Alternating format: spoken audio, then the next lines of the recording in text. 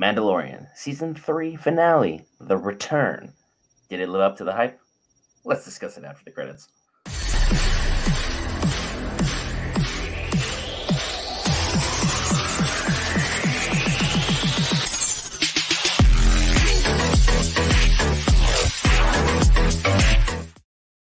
Hey guys, Brent back here with Will for our breakdown of the Mandalorian Season 3 finale, Episode 8, late hour, apologies. Be sure to be subscribed if you are not already. We got a lot of amazing content on the way for you, the viewer, to enjoy. Be sure to leave a like or dislike notification on your way out. The video really helps us out. Will, your thoughts on the episode? Well, I was expecting a big battle, and I wasn't disappointed in that aspect. A lot of fighting going on, a lot of different cool fights, a lot of posing. Like there's a lot of cool little screenshots you can kind of put in there and throw up and post on your wall. But overall, I liked the action sequences, but I kind of felt like the story didn't give me anything. Like it was just kind of like Moff Gideon was kind of doing his thing. So I want to know where it's going to lead. Like he's out there freaking like he's whatever right now. So what about the rest of it? Like what's going to happen here? And I got no. Look, I'm spoiled on end credits. I got no kind of information letting me know that okay, this we've already talked about a few things in the last couple episodes. Where's it going to go from here? So I'm kind of stuck. Like you can leave this as kind of like a happy ending, so to speak, and be done with it, or you can carry on. I don't know. So I'm a little conflicted right now. Maybe listening to you will help give me some clarity. As you guys can clearly see by my name, I really did not like this episode start to finish. Good action does not mean good episode.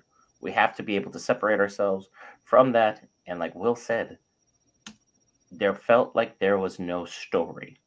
And you can summarize that throughout this entire season. If they finished strong, they would have gotten away with this. But they didn't. Literally, you only needed to watch 4 episodes. You understood the entirety of the season. Episode 1, Episode 2, because that's where Din is captured, and Bo-Katan saves his butt. Episode 7, she reunites the Mandalorians, and then Episode 8, so we have a culmination with what happened with Gideon. Everything else was filler, fluff stuff, here to sell toys.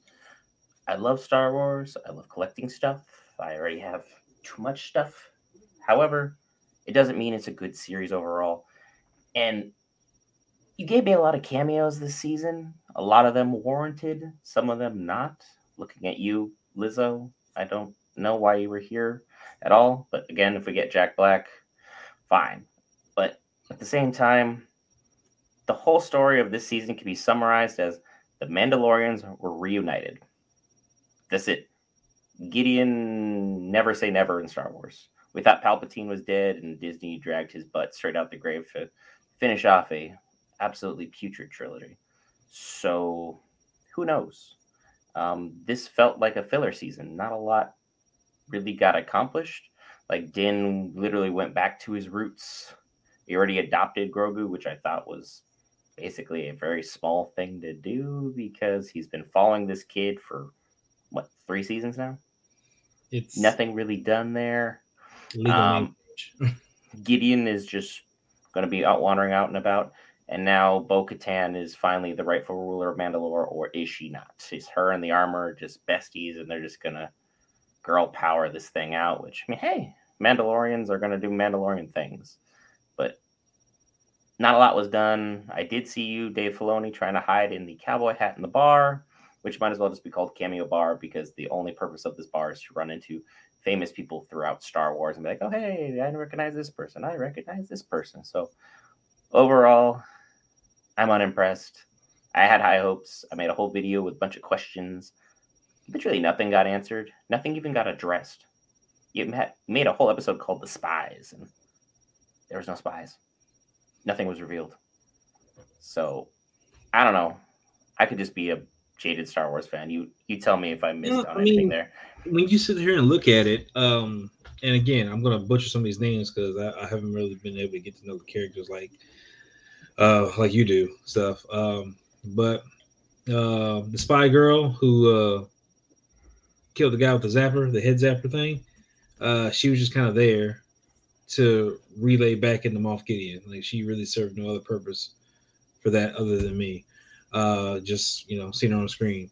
Uh, Again, we got Sasha Banks back in the fold. It was like, okay, it's pretty cool. So that, but I don't even know. Did she speak more than like 3 lines? Was that it? 'Cause- And maybe 3 or 4 lines, and she moved to Japan recently. So I mean, yeah. the So next couple seasons will be difficult. yeah, whether she's gonna be in there or not. But the spies, like there was a lot of names that were thrown around. With was it General Thrawn? Grand Admiral Thrawn Admiral would have Thrawn. been one of the spies, but he would have been a huge cameo. Ezra would have been a huge cameo. Yeah, so it was Luke, Ahsoka, there like are names they could have these done are to the push it important over. characters that I've heard of, and like I don't know what is supposed to go. Like they were just kind of mentioned offhand. Was that just more or less fan service to kind of, hey, here's a name out here, and is it going to pay off? Are we going to get anything from it? Because again, from the start of Mandalorian season 1 to Mandalorian season 3 is like we just kind of came full circle right back here, and only thing that's different is Mandalore has been retaken, even though it was already taken by Moff Gideon, and being like I don't know what to do right now. So It's pretty obvious why season 4 was written, because season 3 had nothing in it. It's like there was no substance to this. Like, this is ordering a steak dinner. You ordered a porterhouse, and they give you a little strip fillet that's overcooked because they keep giving this fan service stuff that no one asked for, but ignited the fires for everyone to watch your show, so you get your ratings up. But you didn't deliver me anything. I mean, I think season 4 is definitely going to come back with you know a great probably first at least 1 or 2 episodes just to get everybody back in. But if it follows the same formula, then I'm going to be dropped off halfway through, and that's kind of one of the reasons why I'm trying to watch it. Like I don't, I'm trying to understand everything that's going on, and I'm waiting for this stuff. Like I've been trying to watch Rebels and all this other stuff. I'm actually getting ready to go play Fallen Order just so I can really be a part of all the information that you have and kind of understand what's going on. But again, I'm not being fed anything, so I don't know. It's just kind of a wait and see at this moment. Is what they're going to do, how they're going to react, how season 4 is going to play out. Are we going to be doing the same thing that we've been doing with Din, the Mandalorian going through everything? Are we going to have a bigger threat looming over the thing? Are we going to get Ahsoka because we got her, coming back? Or is she going to tie into anywhere with him? Or because honestly, I would have thought Mandalorian would just be done after this season, but they've already announced 4, so I'm just The trying to figure. Mandoverse will continue, and they've put so much weight on Ahsoka to deliver.